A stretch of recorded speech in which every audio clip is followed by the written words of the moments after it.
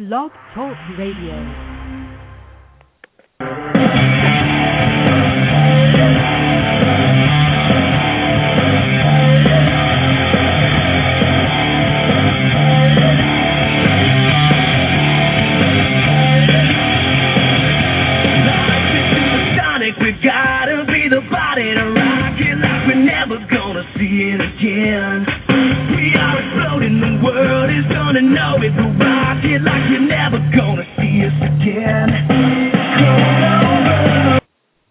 Good evening, everyone. It's 10 p.m. and Pure Gold is live on the air for this Thursday night, May 26, 2011. Welcome once again to the show that covers sports, life, and everything between. My name is Joe, just Mrs. Buccino, and seated in his snap it into a Slim Jim, ooh, yeah, chair, my tag team partner and co-host, David Gomez, a.k.a. DG, a.k.a. Let's get the show on the road, sir. So nice we had to do it twice. Another Pure Gold episode dedicated to the Macho Man Randy Savage. And DG, before we get our guest, our second guest to talk about the Macho Man, let's give out some contact info and the poll question of the week. As always, folks, if you'd like to be a part of our program, give us a call, 714-364-4721. You can check out our website, puregoldpg.com. Our poll question of the week: what was Randy Savage's most memorable moment? Wrestling Ricky Steamboat for the IC title at WrestleMania 3, winning the WWE title at WrestleMania 4, being part of the Mega Powers with Hulk Hogan, wrestling Hulk Hogan for the WWE title at WrestleMania 5, his SummerSlam wedding to Miss Elizabeth, or his retirement match against the Ultimate Warrior at WrestleMania 7. And JB, before we introduce our guest for the evening, we got to do this right, sir.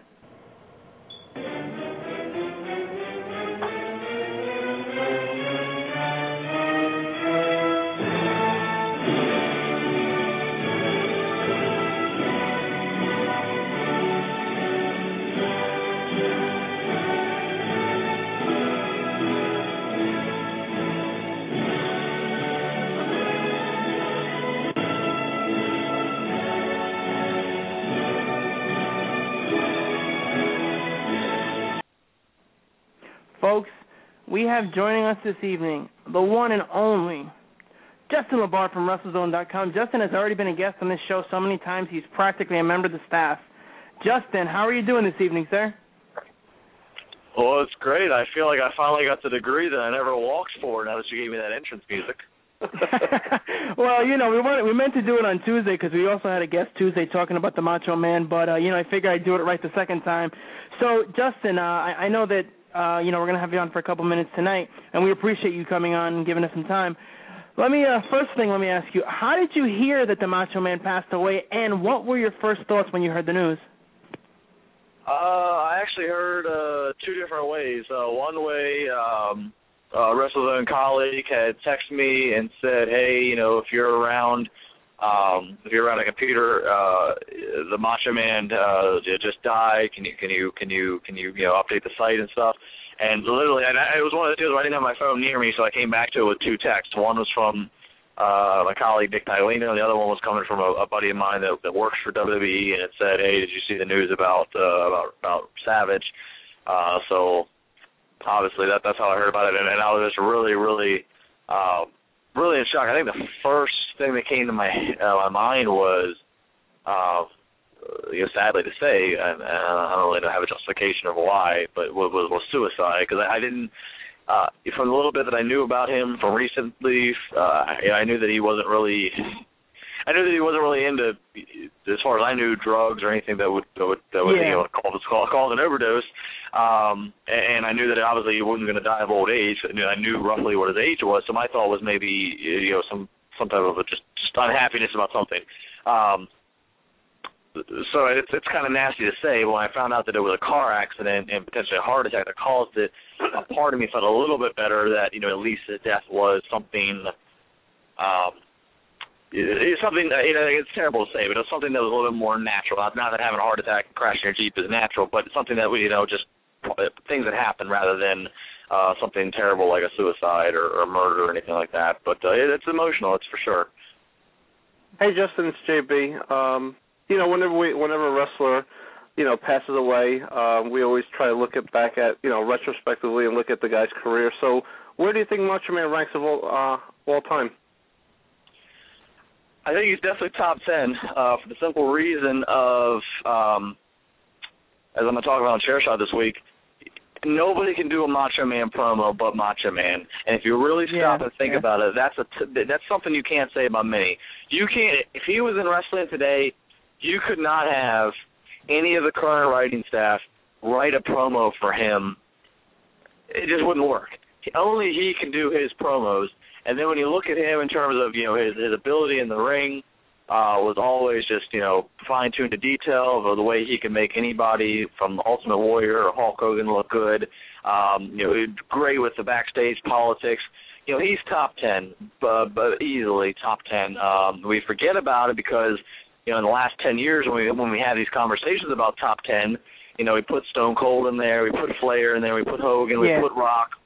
We put all these people, Triple H, Undertaker, we put all these people that we've seen or we are still seeing in the last 10 years, but we forget that Savage is still there. Just because he's disappeared from the wrestling scene does not mean that he falls out of contention, but he's top 10. Okay. And because, Vince and him didn't really get along, he wasn't inducted into the Hall of Fame, do you think Vince at all has any regret not patching things up and getting this guy into the Hall of Fame while he was still alive? No, Vince does not have regret. Vince will put him in the Hall of Fame because the PR move, it's terrible to classify a death as a PR move, but the tribute video and all this stuff, it is a PR move for Vince. That's what he has to do. If he didn't do it, he'd get a lot of heat. But in terms of Vince's personal feelings, no, he doesn't have any regret. He doesn't, and that's my personal belief. Whatever's there between those two or was there, it's the greatest mystery of all, perhaps, of what the details are. But no, I don't think Vince has any personal doubt. Okay. Justin, we had a guest on Tuesday who had George the Animal Steel on his show, and George the Animal Steel said that the whole idea of, and I know the rumors have been floating around for years, and I know that you've heard it, that supposedly there was something going on with Macho Man and Stephanie, and that's why Vince has blackballed him when nobody else has been blackballed. But George Steele said that, first of all, that was ridiculous, and second of all, his opinion on the situation, having been in the WWE for so many years and working so closely with Randy, was that Vince and Randy were so close during Randy's time there, and Vince was, really had high hopes for him, and obviously he was WWE champion twice during Hulk Hogan's big run, which is in and of itself amazing. But he felt that the reason Vince blackballed him or they had their real issues is the way that Randy left to WCW, kind of out of nowhere, kind of out of left field, just bam, Vince, hey, this guy's gone, he's not here anymore. Kind of like what Lex Luger did when he went back to WCW, but Lex was only there for a couple of years. Any thoughts on that? Well, I did see what George's comments were. Honestly, I would not be surprised. I know that Vince and Randy worked closely together, and they had a really strong, kind of similar to the relationship that Brett had with Vince before Montreal in '97. I'm not sure what I don't know. It's hard to imagine that It's hard to imagine that just him leaving, for WCW not telling Vince would leave all this animosity from all this time. I don't know. It's hard to make. I think, I know George Animal Steel pretty well. Actually, I drove him from the airport to a few wrestling venues in the past, so I've gotten to know him pretty well. And so I take what he has to say with some credibility. But it's got to be something big, right? I don't know much more to say about that, but I believe that they were close. But there's something underlying there. Maybe it was Randy flat out lied to Vince about something. Maybe I don't know, but there's got to be something more about to it. Yeah, and I heard something. I think I read it on WrestleZone, one of the sites, that Piper made a comment on Twitter that Nails punched Vince one time, and that's why he's been, he was gone, and maybe something like that happened where Randy slapped him. That was me that said that. When I found out what Roddy Piper had said, I said that when Piper had said that Randy hit Vince once in a bar, I said, keep in mind there was one of Vince's talents at one point that attacked Vince, and the goddamn guy got fired. So I mean, it makes you definitely think there's physicality there, but then again, that could have been just one of those wrestling stories where. Randy hit Vince in a bar, and the next day they were singing Kumbaya and going to the bank making money. It's hard. Wrestling relationships are not uncommon to have a little bit of physicality one night and be friends the next day. So it's hard to say whether that was the famous incident that may have broken things between the two. Yeah, I mean that's true. I just I really find it hard to believe that Randy had anything to do with teenage Stephanie, but. That's kind of besides the point. You see what happened with Brett. Brett punched Vince, and then he left the WCW under bad circumstances, and it took him 12, 13 years to patch it up. But, finally, Justin, let me ask you, you said he's top 10. What would you say is your favorite Macho Man match of all time? And, what was your favorite storyline with him? We have our poll question. We mentioned 6 different things. What would you say is your favorite moment of his? I'm going to talk about that on the CSR Extra that went up on YouTube today. I said that my favorite, my moment, I really like the whole wedding stuff to do with Elizabeth. If I had to go with a match, everybody picks WrestleMania 3, so I don't really, it was a great match, but I think more so my favorite with him was I love the WrestleMania 8, the 1992 WrestleMania 8 build-up with him and Flair. It was Flair's first WrestleMania. And the entire story with Miss Elizabeth in there, and the match was fantastic. The finish was perfect for the finish. The finish was a schoolboy roll up that Savage pinned Flair, and he grabbed the tights. So neither man, Savage got the belt, but neither man were hurt in terms of their character. It was just the whole thing was executed beautifully, and that's probably what sticks out. Which to a lot of people, they probably take, the Steamboat or the Warrior matches or maybe some later stuff in WCW. But to me, WrestleMania 8, Indianapolis, Indiana, Hoosier Dome, Ric Flair, that was where it was at for me with Savage. All right. Well, one final thing. You just reminded me of something. Anytime you put Savage and Flair in a ring together, that's magic, a match made in heaven. But do you find it interesting, and do you think it says anything about Randy's career that all of his title losses were back to Hogan and Flair? I mean, he was constantly feuding with the two of them, and when he beat Flair for the title twice or one time, and then he also beat Kevin Nash. But every time he lost the belt, he lost it back to Ric Flair and Hulk Hogan, whether in WWE or WCW. What do you think about that? That's a great point that you make. It's something that a lot of people have not really been able to factually realize. That's a great point, and I think what I think about it is that says how good he is. That reiterates my top 10. Think about what Ric Flair said. Ric Flair always said, "To be the man, you got to beat the man." Now think about the second part of that. You got to beat the man. So if the two guys that are always beating Savage are Flair and Hogan, well, he's the man then. Yeah, that's a good point, Justin. We really appreciate you giving us a few minutes. I know, again, we were pressed for time, but we thank you for coming on. Hopefully we'll be able to get you on again in the future as we have some other things going on. But, before we let you go, you told me yesterday off the air you have another thing going on outside of Chair Shot Reality. You have your own show now on Pittsburgh Talk Radio? Yeah. Thanks for the plug. We of course we have Chair Shot Reality on WrestleZone, the video series, parts 1, 2, and 3, Friday, Saturday, and Sunday, and then now starting this Tuesday on Pittsburgh Sports Radio in the afternoon, Trib Live Radio. You can listen live. Obviously, if you're not in Pittsburgh, you can listen live on the internet. Sportstalk.triblive.com. It's sportstalk.tribliv.com. And from 5 to 6 every Tuesday, it's a Wrestling Reality one-on-one with Justin LaBar. You can go one-on-one with me. You can call in live. You can tweet. You can email. And we'll let you go one-on-one with not so much the great one, but just with me. Well, that's pretty sweet. I told you yesterday, it's interesting you have so many things going on. You've got Chair Shot, you've got obviously writing for WrestleZone, you got this. Pretty soon you're going to be managing Tyson Kidd over on WWE Superstars. Hey, I'm next in line for that. I'll go for it. All right, Justin, thank you, man. We really appreciate you coming on. Always enjoy it, guys. Take care. How are we going? Folks, that was the one and only Justin LaBar of WrestleZone.com joining us again many times. He's been here on the show, and of course you can check him out at WrestleZone. You can check him out Chair Shot Reality with his co-host Josh Eisenberg. JB, what do you think about that, sir? Well, it's always good to get a couple points of view, so it was interesting to hear Justin saying that his most memorable moment was, WrestleMania 8. I thought he was actually going to say WrestleMania 7, the retirement match, which, that's got a lot of votes on our poll so far. That's leading, by the way, which it kind of surprises me. I threw that out there just to kind of throw it out there. Maybe I should have put Flair on that list too, but I just thought it was interesting. He said it, and I had to. It just came to me like an epiphany. The fact is, and it's always fascinated me, Joe. He held the title, I believe, 4 different occasions, 2 in WWE, 2 in WCW. He lost, but every time he lost it to Hulk Hogan or Ric Flair. The first time to Hogan, the middle 2 times to Flair, and the last time back to Hogan. I mean, if that doesn't show you where he stands in the upper echelon, how many guys could go toe-to-toe with Hulk Hogan? How many guys could go toe-to-toe with Ric Flair and then beat them? And again, holding the title twice in the middle of Hulkamania, in the middle of the big reign, JB. I mean, Macho Man was great. I know you wouldn't put him in your top 10, but I think Justin and Doug and everybody else have proven that you are pure scum, sir. Or proven that, I'm the only one that's right in this conversation, one way or the other.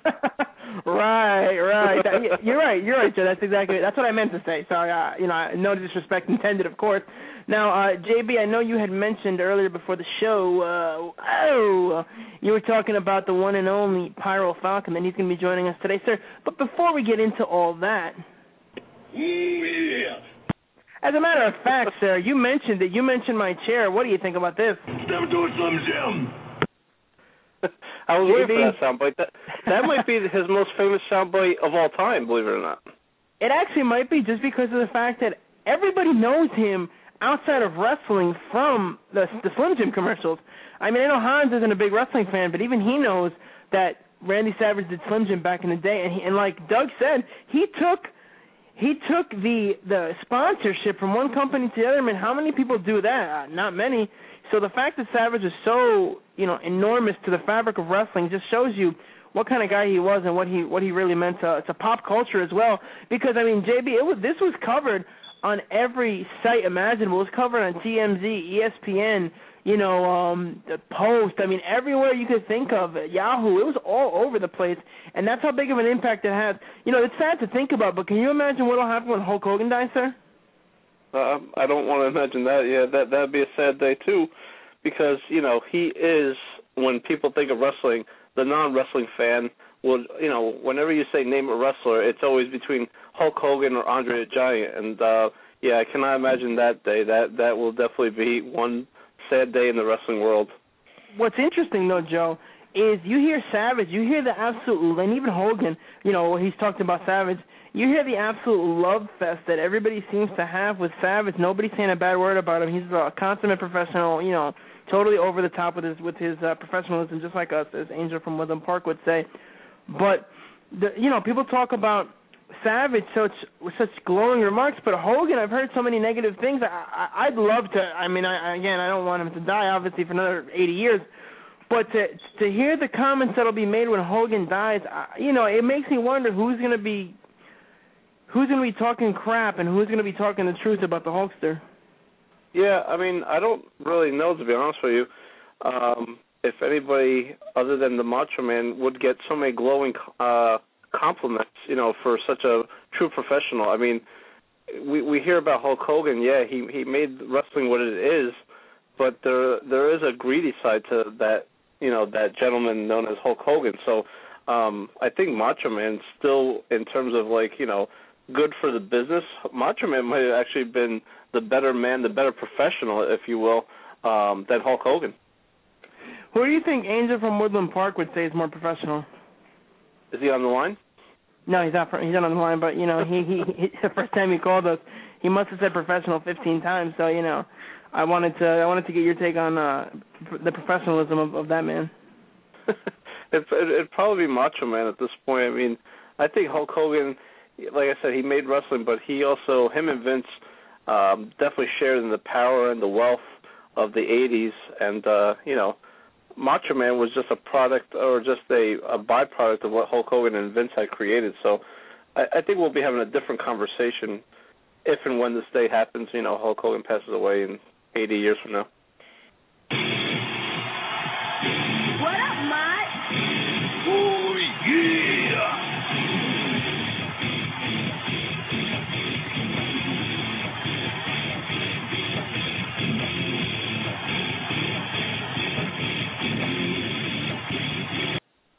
You know what's interesting, Joe, is that I honestly think the one thing that's made this show so much better, so much more magnificent and magnanimous, is all these sound bites that we're adding into it. I mean, come on, whenever we could talk and we could just have our boy Fitzy just fire up one of these, or one of these, or one of these. Never do it, Slim Jim. It just doesn't get any better than that. Or, of course, my personal favorite. Go to hell! Oh, what about this? I like turtles. Or maybe one of these. Shut up! Shut up! Shut up! Shut up! I'm telling you, Joe, from the beginning when we first started this show, back in December, those many months ago, and folks, we are 2 episodes, that's right, 2, count 2, away from the big number 50. That is huge because Joe and I were placing bets. We were casting lots at the beginning to see how quickly this show would tank. And you know what? We've been able to last 50 glorious episodes, which is half a year, really.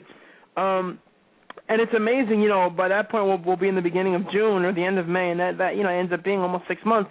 So it's great as a fan of the show, which of course we are, since we are the show. But it's great to see that we've come so far, and if you and we don't want you to do this, please don't go back and listen to our first show. We were doing half an hour slop fest, and here we are doing sometimes an hour, hour and a half, practically 2 hours on our last show.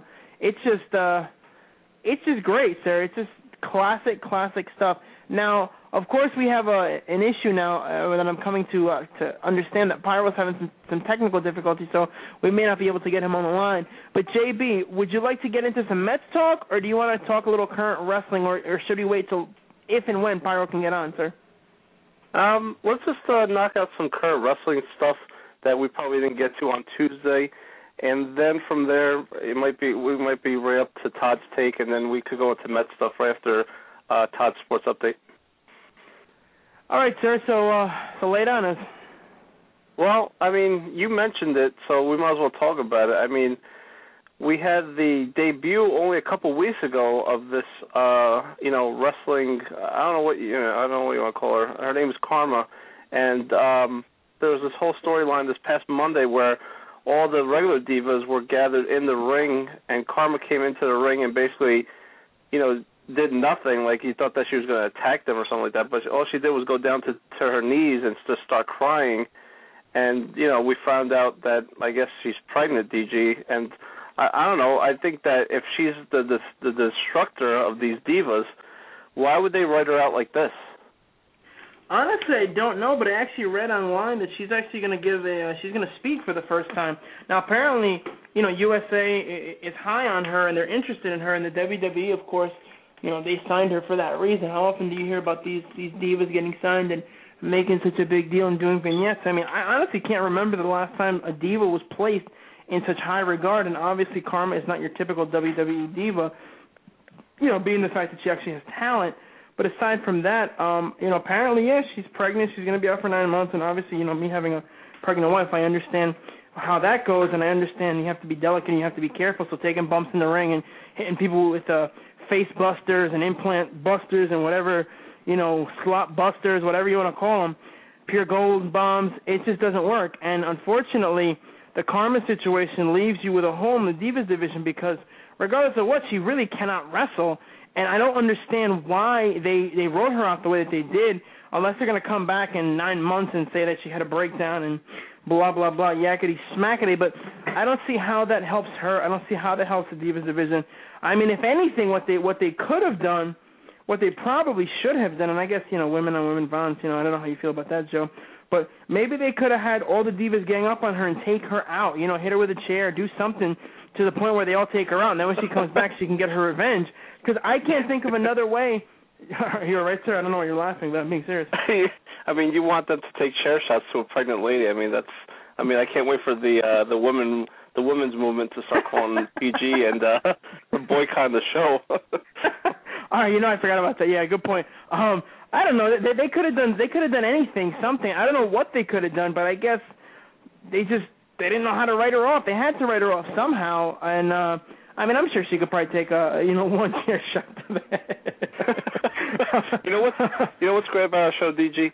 We try and make logic out of the WWE, and I'm convinced that there is no logic because I guess if you want to be logical about it, she was probably crying at the stuff that she's going to do to these people in 9 months. So she's probably, they could have said that she's crying for fear of what she's going to do to the women's division. She's going to probably just eliminate it one by one. She's going to eliminate a diva one by one when she gets back. So they could say that she was crying because she's going to destroy the women's division and then just tank the divas. And she has to disappear for 9 months. Right, that makes sense. Yeah. You're right. That sounds like WWE logic. I just don't understand it, though, Joe. I don't know why they decided to write her out like this, but like you said, I mean, when is the WWE ever logical? And unfortunately, I've been informed that Pyro is not going to be able to join us, but, maybe we'll be able to get him on at another time. Of course, we have some other great shows lined up coming up soon. Yes, sir. So you really got a smackdown on it, sir. We have a lot of great things coming on. Of course, we'll get into the rest of our guests. But, JB, give us your thoughts, as we're closing out this first half hour. Give us your thoughts on what happened with The Miz. I was able to get onto, and you didn't mention this, but let me bring it up. I actually got on the Busted Open radio show with Doug Mortman and Dave LaGreca yesterday, and it was great as always, good stuff. I love their show, and, I'm a fan. We were able to reach out to Doug originally, and now I've definitely become a huge fan of his show. But I called in, and I kind of fumbled the call, JB, and I have to admit, I can now finally understand why people get nervous when they're coming on our show, why you got Dominic from Hicksville and all these other people blubbering like karma, just weeping and sobbing because, you're talking to two professionals. I got a little nervous, and I'm like, hey, Doug, it's Dave from Pure Gold. And he's like, hey, how you doing? And he's like, what's up, man? You know how Doug talks, like laid back, like he's, on some controlled substance. Anyway, so after that, I'm like, well, I wanted to call in, and you guys were talking about The Miz, so let me get into The Miz. Anyway, I got into, I made my point, and he told me later on it was a great point, but I really fumbled that call, and I was a little upset, sir. It happens to the best of us, but, I'm glad that I was able to talk to the sports pope Mike Francesa without bumbling and stumbling because, as we know, ever since that, we've been recognized a little bit more here on Pure Gold. So you may have called Busted Open with a couple fumbles here and there, but it's good that probably that I took the call to the sports pope Mike Francesa. Yeah, of course, and typical JB got to bury me while, kick me while I'm down. But aside from that, the point that was made, and you're right, ever since you made that call to Mike Francesa, not even intending to, and I wasn't trying to promote our show, I just was hoping Doug would remember me or realize, who he was talking to. That he was talking to the great one, the icon, the showstopper, the main event. Wait a minute. No, I'm not Shawn Michaels. But anyway, when you made that call to Mike, we've been able to get guys like Dominic from Hicksville. We've got some things going on with WFAN.net and other things. So, it's exciting because we've had so many different guests from WFAN, and as a matter of fact, we have another WFAN guest coming up next Thursday, which is going to be promoted by some of their peeps. And that was a good job on your part. But getting back to wrestling, let's talk real quick about The Miz, sir. What in the heck is the WWE doing to Michael The Miz? Well, we talked about it a little bit with Doug on Busted Open, and I understand the fact that they want to. It seems now they want to push Riley and make him a face, and I know DG has a much more better description than I do about the actual beatdown that Riley gave Miz. But all I have to say is that they could have done it in a better way than to just Riley basically on Monday Night Raw destroyed Miz where Miz had no offense at all, and he got his butt kicked from pillar to post. It just furthered him, it furthered Miz going down to mid-card again. I don't understand it. The way I wanted Sunday's pay-per-view to go down was that Riley would have thrown in the towel, and then Miz wouldn't have to say, I quit. The fact now that he says, I quit, he never deserves a title shot anymore for at least a good year or two. He said, I quit to a I quit match. So for him, the way they wrote the story to me made no sense, and I feel bad for them because, now I feel he's stuck in the mid-card, sir. I agree, and, as my cat is over here making noise, I agree because the truth is that, like Doug said, it totally, and he said it yesterday on the show when I brought it up, it totally squashes any credibility The Miz had. Let's be honest, Joe. His title reign was not that good, and not because he's not talented, but because the WWE doesn't know how to book people. They booked a horrible title reign for Rey Mysterio when he first got it. They booked a bad title reign for Jack Swagger. They booked 2 bad title reigns for Sheamus. They booked a bad title reign. Obviously Christian's title reign was an absolute slop fest. Kane has a decent title reign, but Kane is, main eventer, a guy who's been there for years, so, we'll give a pass on him. But anybody they've tried to boost up from the mid-card to main event has always gotten the title, won it, right, and then after they had poor title reigns, and then once they lose the title, go back down to mid-card. Let's look at The Miz. He's done nothing, and you're right. The way they set it up, the way they laid the smackdown, and I mean absolute smackdown, Alex Riley owned The Miz, and I just don't understand what the point of that was.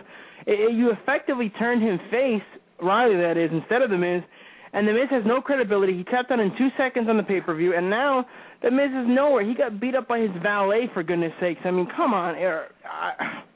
It's just typical WWE crap, and I think The Miz is going to be toiling in obscurity for a while, and you legitimately cannot say that he has any shot for any reason to face Cena again, ever.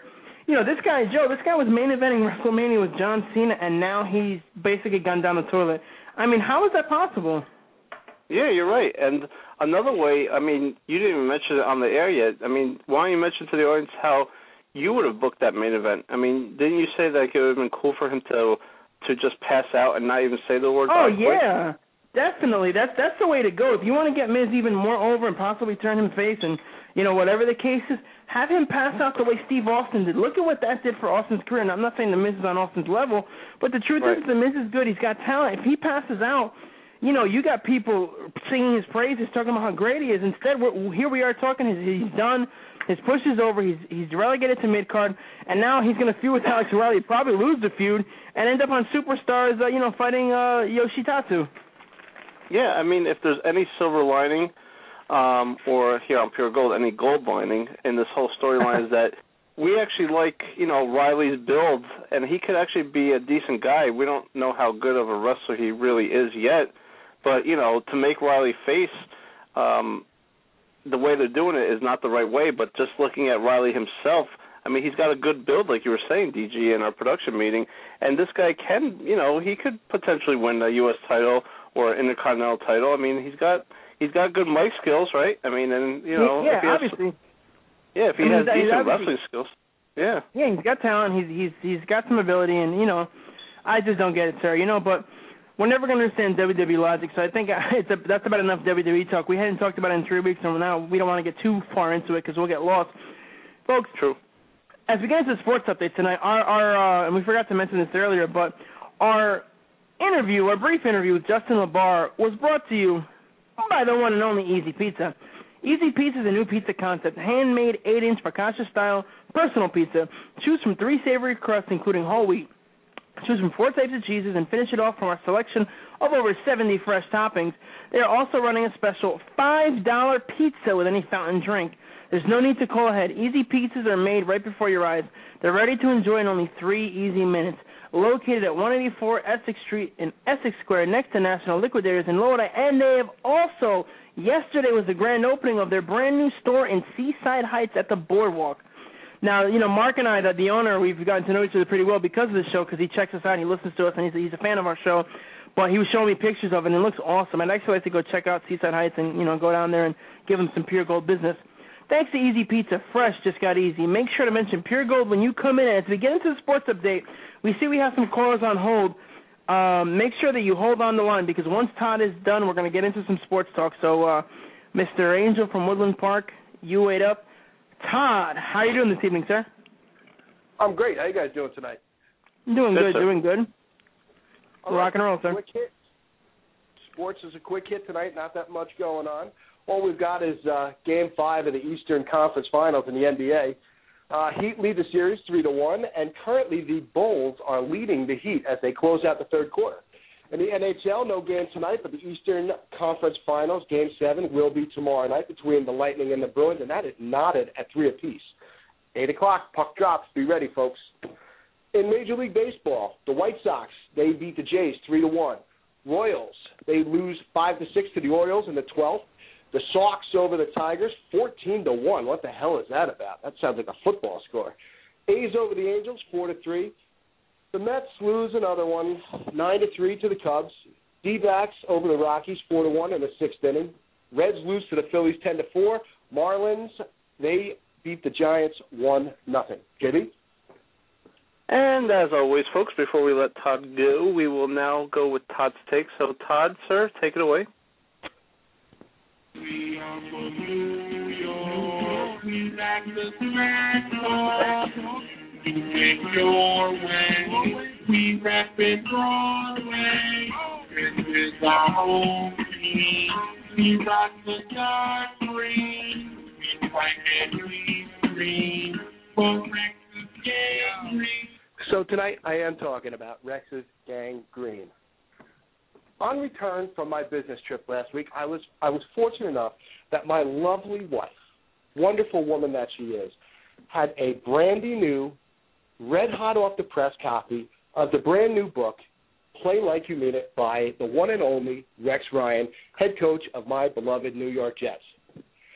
In the past, I've read some other biography-style books, supposedly written by other sports, TV, and music personalities, and God help me, I wouldn't use the pages of those books of tripe to wipe my soiled bottom. Millionaires boo-hooing about how sad and lonely fame and fortune has made them. I mean, please. But there's the Rex Ryan book. I mean, it's written like he speaks, plainly, truthfully, and most importantly, it's a fun read. Now, I'm only about 100 or so pages into this little literary gem, and believe me, folks, I understand that this is not Kerouac out there, all right?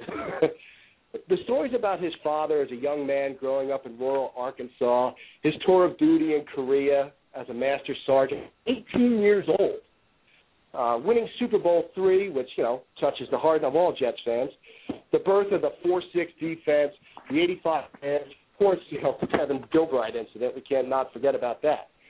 I mean, who doesn't love a good Buddy Ryan story? Loving the way he talks about his mother, his parents' divorce, his brothers, and how they supported each other through all that, how they stand up for each other, meeting his wife, the birth of his 2 sons, and the touching story of their individual personalities. And not to ruin it for anybody, because I'm sure there's those of you out there that won't read it, but the stories of Seth Ryan, running routes in practice against, the number 1 and number 3, respectively, defenses in the NFL, and, taking real shots, according to Rex, real shots, knock-to-down shots from arguably the best corner in the league, and we all know who that is. I mean, now there's a chapter about, I'm in this chapter now about Rex discovering in 2007 that he has dyslexia, and, like all celebrity books, there has to be a suffering aspect, but it's short, thank goodness. Now, of course, I bleed green, so my opinion is a little bit, Homerish, just a little. So far, the book is, a 109-yard kickoff return for 6 points and a between the tackles 2-point conversion playoff win. I recommend it to all football fans, and especially Jet fans. JB, I'd loan you my copy, but for now, it's taken. I'm Todd Johnstone. JB? Thanks, TJ. I love you jumping in with the sound bites as well. Fitz has you queued up very well. Gotta love it. Well-oiled machine. Have a good weekend, sir. You too. Thanks. Happy Memorial Day, everybody. Yes. JB? Sir? You want to give us our sponsor? Oh, I thought Todd had one more thing to say. Okay, folks, that was Todd's Sports Update and Todd's Take, brought to you by, I'm going to butcher this name because I am the mad dog of the show, by Shalimar. Have you ever thought of starting Oh, good. Have you ever thought of starting a business, or do you need funding to grow your existing business? Follow Shalimar, the investor's advisor, on Twitter at twitter.com/Shalimars. That's twitter.com/Shalimars. SHALIMARS. I wouldn't the spelling bee. Or for more information, call 877-207-3402. You can also check out our website, which is this huge website. One word, folks, make sure you write this down. It's investorsadvisornetwork.com. no spaces in between. Make sure you make your dreams become a reality today with the funding you need. And I love it, sir. And folks, it's Investors Advisors Network. Just make sure there's an S at the end of investor and at the end of advisor. But without further ado, we have the one and only Angel from Woodland Park joining us. Angel, you're pretty popular on the show. How are you doing, sir? No kidding. Listen, that commentary this guy had about Rex Ryan's book, it was very interesting. Yeah, well, you're a big Jets fan, right? So what do you think of Rex Ryan? Yes, I am. I like the Jets, and I would like to see them win a Super Bowl once in my lifetime before I leave this beautiful earth. But... well, you think they're going to? Well, I don't know. I mean, anything could happen. I mean, the end of the world was supposed to happen last week, so, we're still here. You're right. That's true. Angel, what would you like to talk about this evening? Well, I was just listening to another program show, another sports station, and they were talking about Jorge Posada going to the Giants. And because I understand that the catcher of the Giants is hurt, I think he's going to be out for quite a long time. I think the whole year, actually. I think that would be very good for I think the Yankees wanted to get rid of him anyway. Yeah. JB, what do you think about that? I think it's a smart move for both sides. I wonder, I just hope the Giants don't give up like something big, like a starting pitcher or something like that. I just hope that they can work out some kind of deal, but I hope that the Yankees don't get some starting pitcher of theirs. Yeah, I agree, because the truth of the matter is that Posada can still, he's not hitting great now, and obviously that fueled the fire. Like Angel said, he really hates Joe Girardi, and I don't know why, but their animosity goes back to their playing days, so I don't think that it would be a bad idea. And you're going to think I'm crazy, Joe.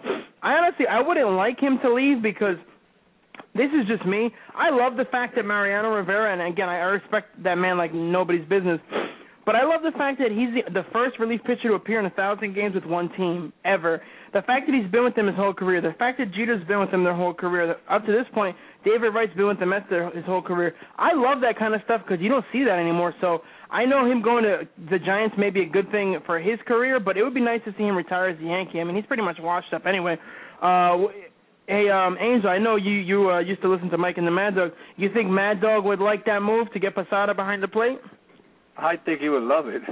I haven't heard from him in quite a long while, but I think he's a diehard Giant fan, isn't he?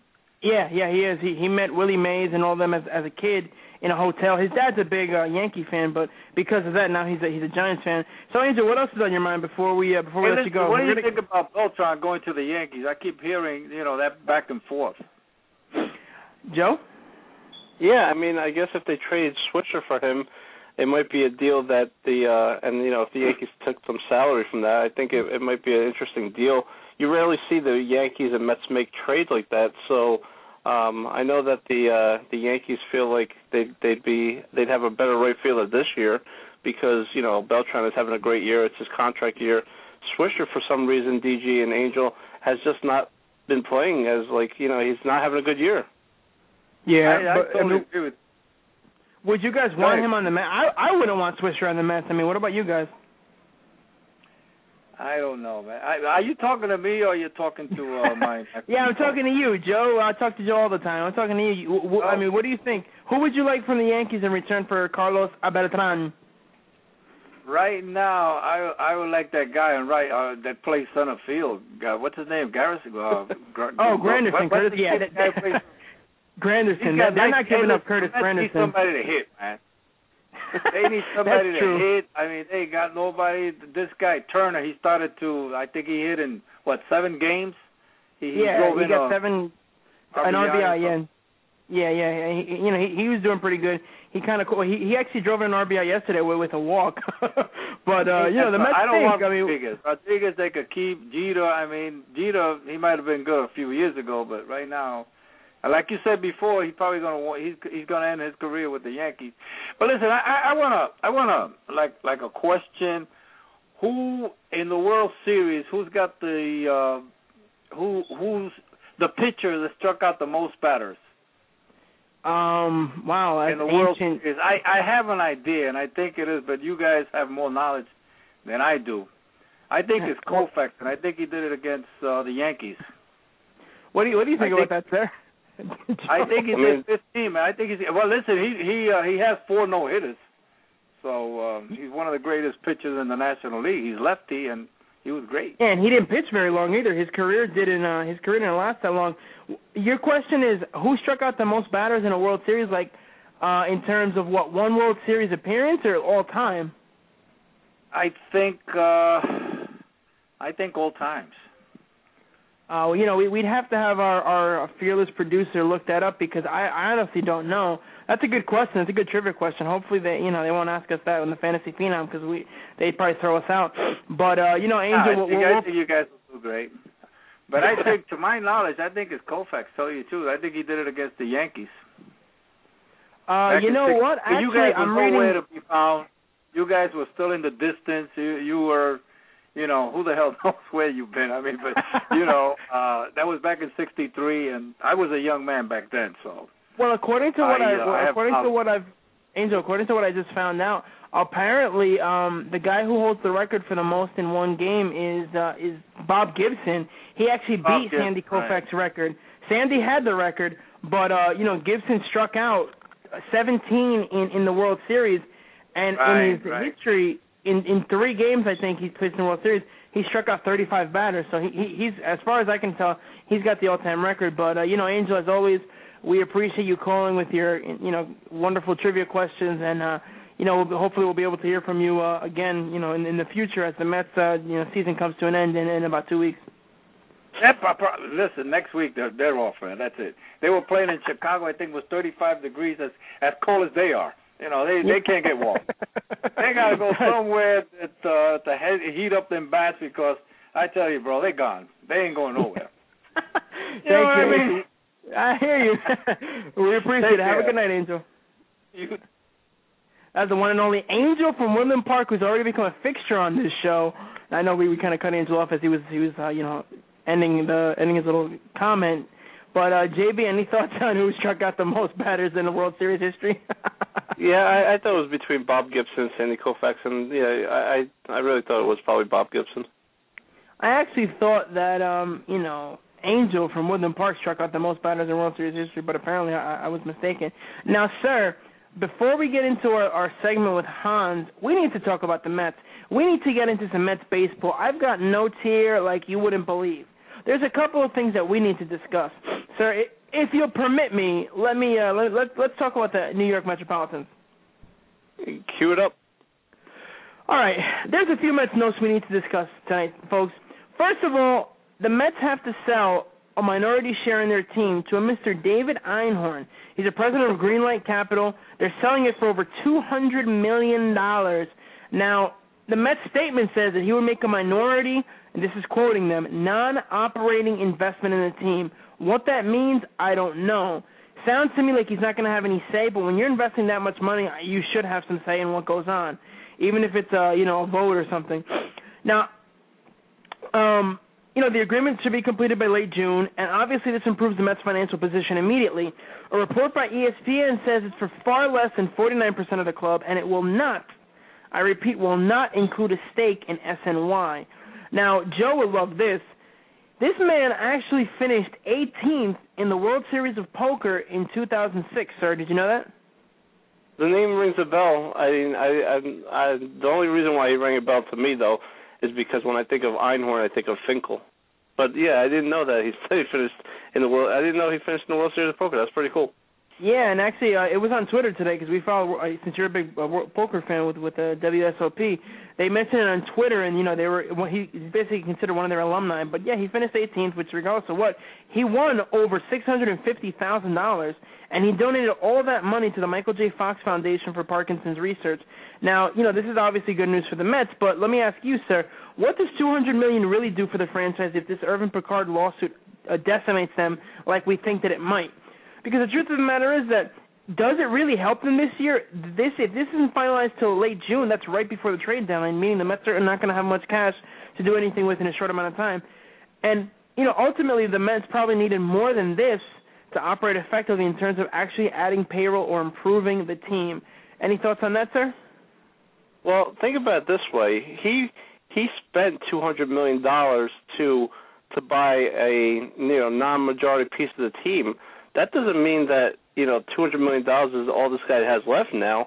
Think about how deep this guy's pockets must be for him to throw down $200 million and now has probably another bankroll of about $500 or $600 million that he can now throw towards the Mets' way. Not saying he's going to throw all that money towards them way, but he might be able to be the guy that helps him get out of this whole lawsuit, get him out of debt, and then potentially put a world championship on the field in a couple of years. Because I know Fred Wilpon is delusional half the time, but he said that with this partner, Mr. Einhorn, they will want to put a championship team on sooner than later. So I would think that the $200 million, don't get confused, that was just to buy into the Mets. This guy has deep pockets. I think that it's probably a good thing. Yeah, but excuse me, like you said, though, if he spent that much money, I mean, obviously his pockets are deep, but he's not going to go spend $500 million on the franchise and then still have no say and have no ownership in it. I mean, minority ownership. If it was me, and we said this months ago, I would have thought the Mets are worth buying only if you're going to give me 50%. If I had that much money, I would have been like, all right, give me 50%, give me an interest, give me something where I can sink my teeth into and I can say, you know what, I'm going to do this. This is what we need to do. Let's make some decisions here and then not even getting a piece of SNY, which makes a lot of money. I just don't get it. Why would you invest that much money? All right, he's a lifelong Mets fan. That's great, and he's got some money, but aside from that, it just doesn't make sense to me why you would fork over that much cash and then not have a say in the team, sir. Yeah, I mean, if the team is able to get past this lawsuit and is able to put a productive and competitive team on the field and the team starts making money again, he is an investor, so he's going to get some money. He's going to get he's hoping for some kind of profit in return in the next couple of years. I would think that this gentleman, as rich as he is just as smart because, you don't get to be that rich without being that smart, I don't think, unless you win the lottery. So I think that this guy has some kind of incentive plan where, if the Mets make some money, I'm sure he gets a nice cut of it. Well, we'd hope so. If it was me, if I had that kind of money, I wouldn't be doing this show. But the truth is that if you had that much money, you really should have just gotten more of a stake in it, more of a stake in the team. But aside from that, sir, as we move on to our next little PG nugget, this all ties into the second one, folks, because GM Sandy Alderson appeared on Mic'd Up this week. He said that the Mets will be decreasing their payroll again for next year. He expects it to be between $100 million and their current payroll of $140 million, so it's probably going to be in the neighborhood of $120. But what do we make of that, Joe? I have some comments I'd like to make, but what do you think about that, sir? I mean, as a Mets fan, it sucks. What can you say? I mean, they're basically saying they're not going to be that competitive because to be competitive, you have to spend money. You don't decrease your payroll. I mean, there's some anomalies out there, like the Oakland A's and the Minnesota Twins, that did it with such a small payroll because they, again, they're anomalies. But the Mets, by decreasing their payroll, they're telling you right then and there, they have no intention of re-signing or signing Jose Reyes to a long-term extension. And this team, will be bad for the next couple of years until they figure out what's going on off the field, DG. So, hit me with your stuff. Well, what I was going to say was if you think about the team, you think about payroll flexibility, right? Let's look at this for a second. Luis Castillo, $6 million coming off the books. Oliver Perez, $12 million coming off the books. Beltran obviously is not coming back next year. This, may not be a bad thing. Right there, you're talking about close to $40 million. That gives them some flexibility. So if you're going to keep the team what it is, that'll drop you down to about $100 million. After that, we can hope they add someone who's actually good. Losing a player like Beltran's going to hurt their offense substantially, and maybe it gives them the ability to re-sign. I know you're just talking about it. Maybe this gives them the ability to re-sign Jose Reyes. If not, then we're talking their payroll is automatically going to drop down to about $90 million after these 4 players leave. Not to mention, and of course we hope that his option does not vest, but if Frankie Rodriguez doesn't vest, then they aren't responsible for the, $17.5 million of his salary next year. They'd have a $3.5 million buyout, or of course they can trade him and not be responsible for any of it. That would be the best case scenario. I can't believe, sir, that we're talking about the Mets like they're a small market team. If you include, let's say, about $15 million for K-Rod, then, they're down to about $75 million as compared to this year. Their guys don't make that much money other than Bay, Wright, and Santana, who make up about, according to the reports that I saw, about $55 million for next year. the rest of the team would round out the money, but no one is making anything close to those three. So that, their payroll, they probably have about $45 to $50 million to spend if they're going to end up around 120. What do you think about that, JB? But you mentioned how the Mets now might have the flexibility to sign Reyes, but did you forget about the comments that Fred Wilpon made earlier this week, or not earlier this week, but the stuff that leaked out that Fred Wilpon basically said that Jose Reyes is just he's not going to get Carl Crawford money, and that he's only playing good on his contract year?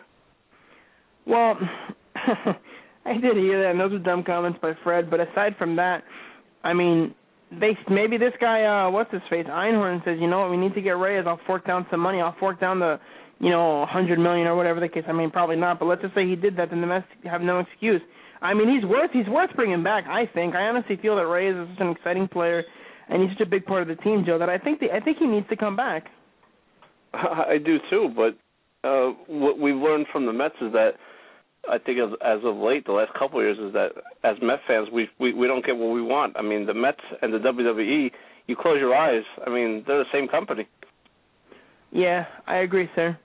I completely agree that, as I'm getting threatened here by one of our upcoming guests, the truth of the matter is that this team is just out of control. What's going on with them is out of control. And I think that if they're able to have this payroll flexibility and actually do something with it, it'll be great. If not, you're talking, like I said, you're talking about the Mets like they're a small market team, and it's something that I just don't understand. So I don't understand how it got to be this bad. I just don't get it. Yeah, I think Bernie Madoff, the two words, Bernie Madoff, and that's all you have to say about that.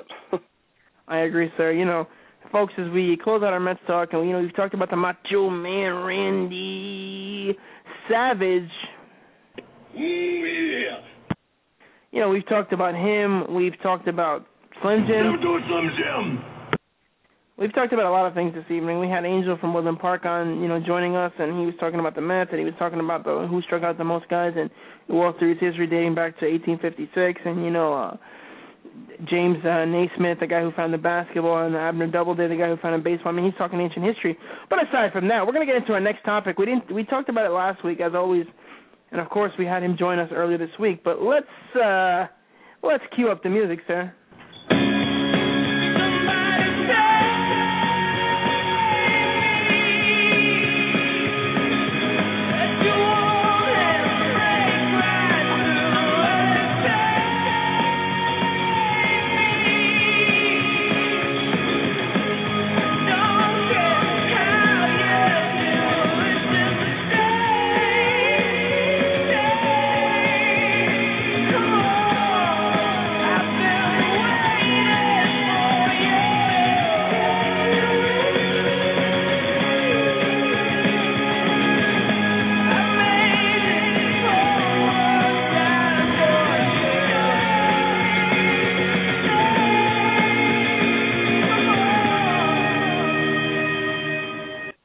Again, I reiterate that these sound bites make the show so much better. Hans, how are you doing, sir?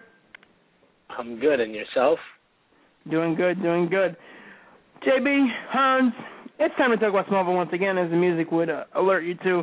Last week we discussed the character of Clark Kent. This week I thought we should get into a little Lex Luthor, or Lex Luger, as Joe would say.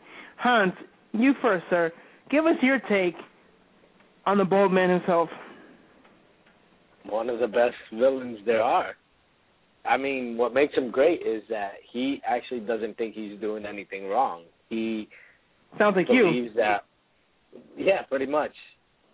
He believes that what he's doing is correct, or he's doing it to better the world, but he really isn't. His hatred for Superman, I don't know. It's just great. I love the character.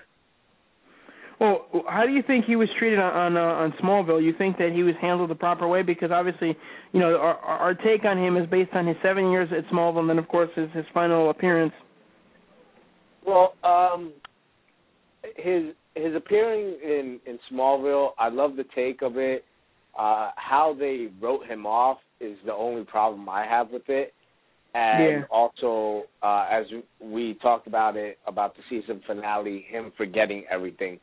those were, I think, two of the lowest points where they wrote him wrong or wrote the character off wrong. I just think they did a poor job of doing that, or how they went about doing it. Now, do you think that it was an accurate? I mean, considering the fact that Lex started out as Clark's best friend, you think that the character progression was a good one? They took him along the right path to end up, of course, being the evil Lex. Let's take the last episode aside. Do you think they set him up the right way? Yeah, of course they did. How beginning from season 1, how like you said, they were best friends. Clark always went to him for everything, and then slowly but surely he became the Lex that we all know, which is the evil Lex. So let me ask you this, JB. What was your favorite Lex moment? My favorite Lex moment, that's a good point. I mean, I loved when he went full-blown heel, using a wrestling term, when he threw his dad off of the, the high rise. Yeah. That was definitely, to me, I thought that was one of the final things that was going to make him just, pure evil, basically, and, not an ounce of any good in him anymore after he killed his own father the way he did. You think that they taint? I mean, that's a great memory. Of course, we all talk about it, and that's probably the best part. We were talking about murder, but that's probably the best part, and that really sent him over the edge to be the character that we would know him to be. But JB, do you think they did any service to that, considering that they just went back and erased everything that he did anyway? Of course not. I mean, we talked about that a couple weeks ago. That erasing his memory just made no sense in terms of how the storyline would continue at that point. Hans, going back to you, is there any? Let's say you had the opportunity. Is there anything that you say that you would have done differently with the Lex Luthor character? As far as the beginning, no. Maybe the way that writing him off or getting him off of the show, I probably would have gone a different direction. Had him either leave Smallville to pursue LexCorp, or deal with other things. Maybe have a spot on for Bruce Wayne, Batman, whatever, and then had him go off and deal with him. That way, he's still alive. They wouldn't have to erase his memory, or something along those lines, or even take the story arc from the comics where he's working on some sort of project and it blows up on him, and that way he forgets who Clark is and certain portions of his memory, but not everything completely. Yeah, there should be a way that they write it where you like, if there was a way for the fans to have more input, they just should have written in a different way. But he was just such a fascinating character to me because he, like you said, he thought that what he was doing was right. He thought that he was doing the right thing, and of course he was, and stalking Clark and all kinds of other crazy things. But he was just such a fascinating character, and I think that we can all agree that when he left the show, it took a big hit. It took a big hit in terms of quality. It took a big hit in terms of story. When he finally finds out who Clark is, and they have the whole Fortress of Solitude thing, and then all of a sudden, bam, Lex is gone. It was just such a horrible way to write him off the show, and obviously you both agree with me, but if you were going to rank Lex in terms of characters of Smallville history, where would you guys rank him? I mean, we talked about the Macho Man being top 10, but Hans, you first, where would you put him?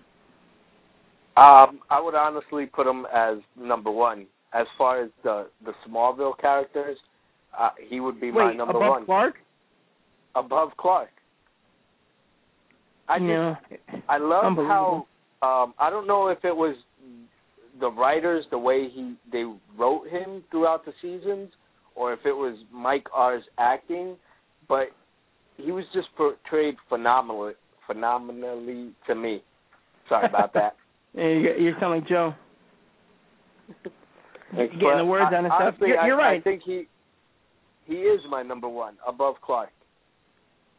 All right, Joe, what about you? Hit us with it. Lay the smack down. Well, I mean, I didn't get to tell you what I thought about Lex the character. I thought that, he was portrayed really good. He was a person that was intrigued with Clark's superpowers and wanted them for himself. And, like, his root of all evils is really jealousy. And that's what eats at Lex every day, is that, Clark was given these powers and he wasn't, like, as if it was his right to be the person, the chosen one. And it ended up being Clark. So jealousy is what I think drove this Lex character. I don't know if it drives the Lex character in the comics, but in Smallville, it was jealousy that really drove Lex over the edge. And I think that, for me, I love Clark's character because, that's just me. I think he ranks second behind, it's Clark and then Lex.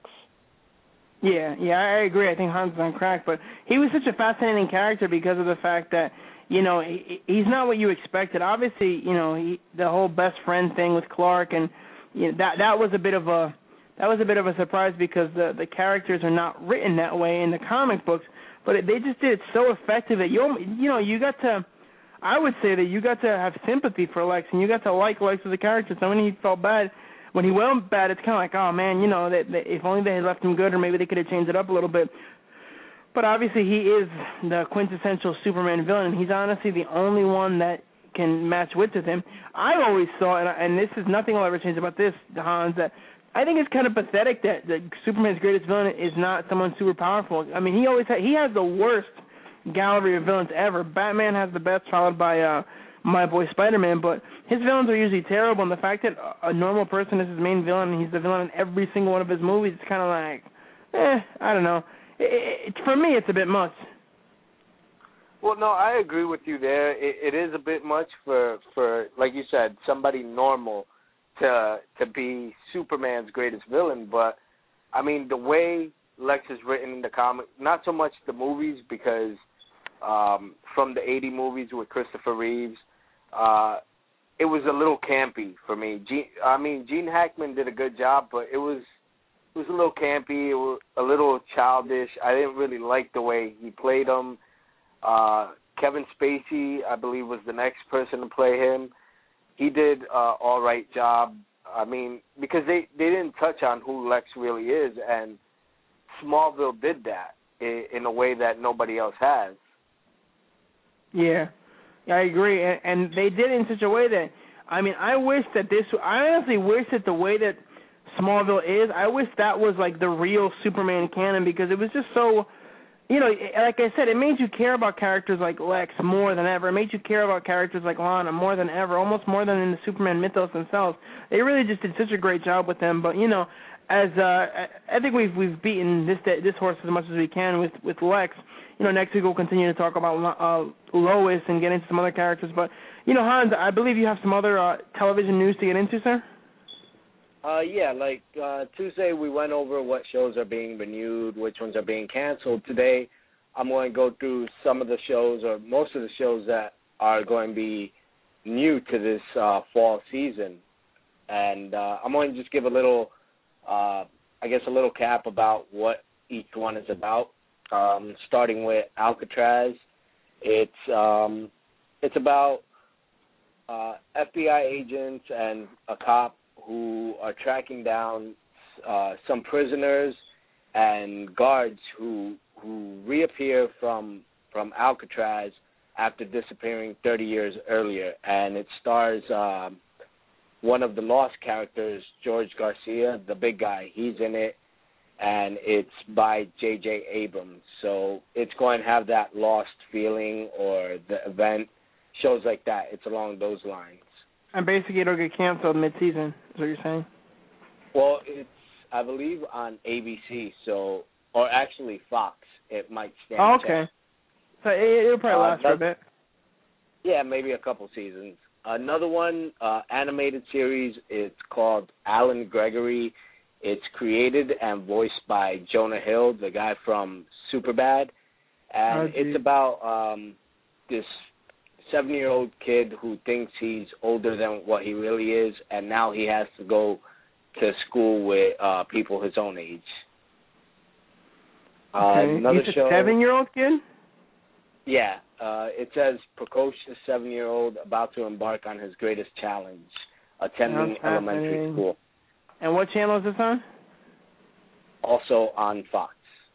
Okay, maybe that'll last. Anything on Fox has a chance. Anything on NBC, we know how Joe feels about that. So what else, sir?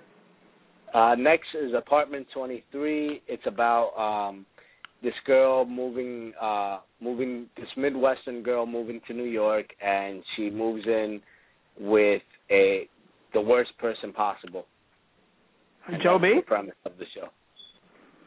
No, not me. Okay. The next one, it's called Are You There, Vodka? It's Me, Chelsea. It's by Wait, what? What the hell is it called? Are You There, Vodka? It's Me, Chelsea. That's bad. Wow, that sounds like something It's based on Chelsea Handler's book. Who the hell is Chelsea Handler? Some comedian. She has her late night show or something. I have no idea who she is. She hosted MTV, some MTV Music Awards. Not funny at all. I didn't find her funny at all. I don't think the show is going to last because of the way the premise of the show. It's about the girl from that 70s shows, the redhead. She's stars as an outspoken, sexually aggressive young woman who works in a bar where she drinks away its profits. Oh, that is the premise. Yeah, that is going to... What channel is this garbage on? Okay, yeah, that'll be gone. Yeah, as a matter of fact, I just got news. It just got canceled. What else? Next one up, also on NBC. It sounds good. It's called The Wake. Sounds, again, along the lines of the event and Lost. It's about a cop who wakes up after a car accident, and it's going to be taking place in two different realities, one where his wife lives through the accident, and the other one is where his son lives through the accident. Oh, wow, that sounds interesting. And what channel is this on? NBC. Oh, so all right, well... you might get one season. You might get one episode. If you have 4 episodes, they'll cancel it mid-season. Joe will be into it. He'll be the man. It's the greatest show I've ever seen in my life. Oh, wait. It just got canceled mid-episode. Wow, that's great. Imagine it. I can see it. Mid-episode? Yeah, a sign flash because it'll say... during the midway point. It'll be like, this show is not pure gold, so it is now canceled. Thanks, Joe. Thanks. Another show on NBC. It's called Bent. It stars one of the characters from Perfect Couples and Amanda Peet. Already. I hate it. Yeah. Wait, which character from Perfect Couples? Which horrible guy? Well, you said you watched it. It's the guy that was in the crazy relationship where they were constantly breaking up. The worst character on the entire show. Nice. That show's going to suck. Yeah. Amanda Peet's not that bad. This guy is horrible. Well, it seems to be another, like, love, romantic comedy show. She's newly divorced, and she tries not to fall in love with her contractor, which is that character, or that guy. Yeah. That's done. What else, sir? Garbage. Another one is called BFF, again on NBC, and it's about me and Joe and you. No, not at all. That would be a great show. That would never get canceled, even on NBC. Never. It'd be called FU. This one is about. Go to hell. Exactly. Sorry, sir. What? This one is about a woman and her boyfriend taking their neurotic best friend after her divorce. Sorry, you were saying? Another one. Yeah, another one on ABC, Charlie's Angels, the remake. I like turtles. Yep. Wait, what did you say? Charlie's Angels? Garbage. Yes, Charlie. Who's going to be in that? You know one of the characters or one of the actresses, Minka Kelly. She was in, I believe, The Roommate. Yeah, she was or is. Yeah, I know Minka Kelly. All right, it's going to be successful. I take it back what I just said. It's going to be a hit. The other two are Rachel Taylor and Annie Einstein. I have no idea how to pronounce that. Well, they're horrible, but aside from them, I think it'll be successful because of Minka Kelly. Actually, you know, isn't she dating Derek Jeter? Is she still dating Derek Jeter? Yeah, I believe she is. Yeah, I'm pretty sure she's dating the Jeet, as Girardi likes to call him. Yeah. maybe he'll appear on the show and he'll, take up acting and stop playing shortstop for the Yankees. But anyway, sir, give us some more garbage that's going to be canceled on NBC. A Bone spinoff called The Finder. And it's just about... Wait, what's the spinoff called? Flesh? What'd you say? I thought it was The called Finder. Skin. The Finder. Who's going to be... Is there anybody from Bone's going to be in it? Because, those spinoff shows are normally one person makes one appearance in one episode, and then it's a total... that's it. He gets a show, or she gets a show. No, it's not. It's starring Michael Clark Duncan, Saffron Oh, my Burrows, gosh. and Who? Jeff Plaxico Burress? Bolt. Who? Wait, what did you say? Plaxico Burress? Who's in that movie? Who's in the show? Michael Clark Duncan. And who else? Saffron Burrows. Oh, yeah, she was on, I think she was on Law and Order Criminal Intent for a season. I know exactly who that is. She's weird, but she's a pretty good actress. Okay, well, she's in it, and Jeff Stoltz. Jeff Stoltz? But I have no idea who that is. None of them appeared on Bones. Oh, that's great. What's the point of even being a spinoff? What else, sir? Give us some more hot messes. The Firm, it's based on the book, and it continues where the movie left off 10 years later on NBC. Canceled. Who's in it? Nobody. Nobody famous. All right, so nobody's in the show. That's good. That's some good stuff, Hans. Nobody worth mentioning. Okay. What, you mean like Michael Clark Duncan? So what else there? Oh, speaking of which, before you continue, the Heat have officially closed out, and Todd's not with us, have closed out the Bulls. They won 83-80. Heat are going to get swept in the NBA Finals against the Dallas Mavericks. But anyway, so you were saying? Free Agents. It's another romantic comedy on NBC where one person's fiance passed away and the other one is recently divorced, and they fall in love. Okay, that's good. I want to watch that. Definitely uplifting stuff. Gifted Man, starring David Patrick Gomez. Wilson. Wait, who the hell is Patrick Wilson? Who's that? That's my show. That dirtbag is taking over my slot. I should be on that show. He was in The Watchmen. I hate him. And a couple other movies. I have no idea. Scum. He's an all-right actor. It's just about a ultra-competitive surgeon who takes advice from his ex-wife who is dead.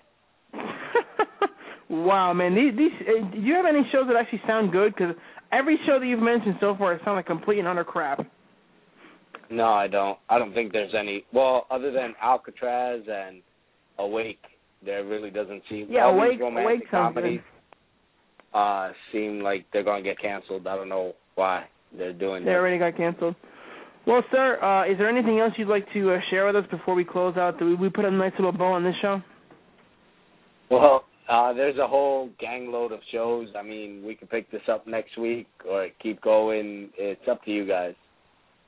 Did you watch the event yet? Did I watch what? The event? No, not yet, sir. This weekend I will be getting to it. Good. All right, Hans, just hit us with some rapid fire. Just spit out the shows and throw it against the wall, see if it sticks. Go. All right. Good Christian Bells, Grimm, Heart of Dixie, How to Be a Gentleman, I Hate My Teenage Daughter, Last Man Standing, nice. Man Up, Missing, Napoleon Dynamite, New Wait, Girl. Napoleon Dynamite TV show? Yes, a cartoon, also on Fox. Wait. Is Based any of on the the actors movie. going to be in that? Yes, featuring the voices of the original cast. Nice. I am totally going to watch that show. And as a matter of fact, I hope it airs during this show so I can quote it while we're on the air. It's on Sunday nights, mid-season. Damn it. Yep. All right, go. New Girl, Once Upon a Time, Pan Am, Person of Interest, The Playboy Club, Prime Suspect. Yeah. I heard Playboy. All right, continue, Revenge, please. Ringer, The River, Secret Circle, Scandal, Smash, Suburgatory, Terra Nova, Two Broke Girls, The 2-2, Sounds like a hit. Unforgettable, Up All Night, Whitney, Work It, and that's all. Wait, there's a show called Whitney? Are you serious? Yeah. Yes. Wow. I am. That is horrible. Hans, as always, we appreciate your take. We appreciate you coming on and giving us way more information than we actually need. Sir, it's a pleasure. We'll see you next week. All right. Have a good night. You too, sir. Folks, that was the one and only Hans joining us, as always, a staple of the Pure Gold team. JB, do you have any nuggets for us as we close out this bad boy? Well, we've been joking about it since Tuesday, and the world didn't end. But you told me that Harold Camping came out of his house, and I guess he corrected the date again and said it wasn't May 21st. I really meant it was going to be October 21st of this year. What do you think? Yeah, he is a buffoon. And actually, I was at church last night, and I had the honor of bringing the word and preaching, as it were. And I touched on Harold Camping. And did you know, sir, that there was a mother who actually tried to kill herself and her two daughters? She actually slit their throats, and somehow, some way, they all survived. Can you imagine that? All because of this Harold Camping thing, because she bought into it so much, this false teaching of his, that when the world didn't end, she didn't know what to do, so she tried to kill herself and her daughters. That's sad. It really is. It's an absolute shame, and Harold Camping should be locked up and throw away the key. I was listening to him the other day, and he was saying that the reporters were asking him, "You're going to give back the money?" And he's like, "Why should I give it back? I mean, they gave it. I didn't tell him to give it." And they asked him what was he going to do with his possessions before October 21st. Like, would he get rid of them on October 20th? And he's like, let's just change the subject. Like, that's not worth mentioning, and why would I do that? So Harold Camping is scumming it up, as it were, pure gold style, and he is an absolute weasel, sir. Yep. I guess just two things that J-Lo, our entertainment reporter, wanted to give us is that American Idol ended last night, and Scotty ended up winning it versus Lauren. Lauren was J-Lo's take to take it all. She's a 16-year-old. They're both country singers, and Scotty wins the 2011 American Idol, so we wish him the best of luck. And then Dancing with the Stars ended on Tuesday night with Hines Ward winning that competition. So, I can't congratulate Hines Ward. He is a Pittsburgh Steeler. So those are the two entertainment nuggets. And then we should really talk about Hans, about like three movies that I just want to get his take on. I mean, you're going to laugh. You probably don't want to talk about Hangover 2, but, people are going to go watch that movie. Then you got X-Men First Class, and then, Harry Potter movie coming up, the final book.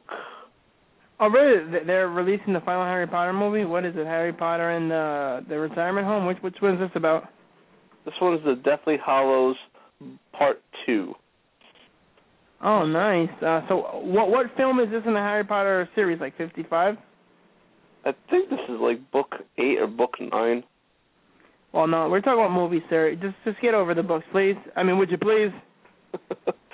Yeah, I mean, I can't believe you're a big sci-fi guy, but can't get into the Harry Potter storyline. You want to know what I think of Harry Potter? Go to hell! That is what I think. As a matter of fact, You make a dog sick! And you know what? I think that this is what our boy Harry needs to do. Have some guts! Show some guts! Guts here!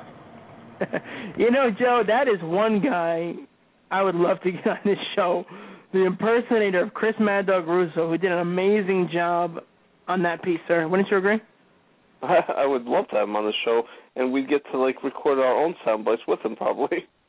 Yeah, that'd be great. I'm sure he's too high and mighty for us. But anything else there aside from Harry Potter? No, I mean, we're closing out the month of May. I think we have one more show, May 31st, and then, we have an important weekend at the end of next weekend. So, Fantasy Phenom is coming up real quick. Yeah, and of course, folks, we're going to have joining us on Tuesday the one and only Vance Archer, a.k.a. his real name, Lance Hoyt, formerly of WWE, which is his most recent endeavor, and TNA for several years.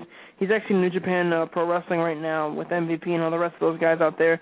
So Vance is going to be joining us for a stellar, blockbuster, pure gold, in-depth interview, and of course, we're excited about that. And Thursday, Joe touched on the Fantasy Phenom. We're going to have the Fantasy Phenom himself, Greg Sussman of WFAN. He's going to be joining us and giving us his take on the experience and what it's been like this year working, less than a year working at the Fan. And possibly give some advice to those of you hopefuls out there who are trying to win the Fantasy Phenom competition to be a part of WFAN. Sir, let us give out, once again, the wonderful advertisers this evening. Ladies and gentlemen, this show is brought to you by Easy Pizza. It is a new pizza concept. Homemade 8-inch focaccia-style personal pizza. Choose from 3 savory crusts, including whole wheat. Of course, choose from 4 types of cheeses. And finish it off from our wonderful selection of over 70 fresh toppings. And let me say, I've been there about 100 times, and their toppings are always fresh, and they keep it nice and neat. They're also running a special $5 pizza with any fountain drink. No need to call ahead. Easy pizzas are made fresh before your eyes. They're ready to enjoy in only 3 easy minutes. Located at 184 Essex Street in Essex Square next to National Liquidators in Lodi. And they have also, just recently, this is day number 2, they opened up a brand new location at the Boardwalk at Seaside Heights. Thanks to Easy Pizza, fresh just got easy. Make sure to mention Pure Gold when you come in and check them out in Lodi, New Jersey, or Seaside Heights, New Jersey. JB? Folks, tonight's show was also brought to you by our newest sponsor, Shalimar. Have you ever thought of starting a business, or do you need funding to grow your existing business? Follow Shalimar, the investor's advisor, on Twitter at twitter.com/Shalimars. That's twitter.com/Shalimars, SHALIMARS. Or for more information, call 877-207-3402. You can also check out our website at investorsadvisorsnetwork.com. Make your dreams become a reality today with the funding you need. DG? Folks, that's about all the time that we have for this evening. We appreciate you coming on. We appreciate you listening to this program. Of course, we appreciate Angel from Woodland Park for calling in. We'd like to thank Justin for being a part of the show, as always. He's been on here about 3 or 4 times now, so we always appreciate his take. Unfortunately, Pyro wasn't able to join us, but hopefully we'll have him on in the future. And, of course, thanks to Hans for bringing us 85,000 horrible shows that are all going to get canceled within a week of each other. We'd like to thank Fitz, our producer. We'd like to thank Kelly, our board op. We'd like to thank Jose, our media director, and, of course, you, the listening audience, once again, are the best part of the show, as always. And, of course, we will leave you once again, as we did on Tuesday, with this. Actually, sorry, folks, Fitz hit the wrong one.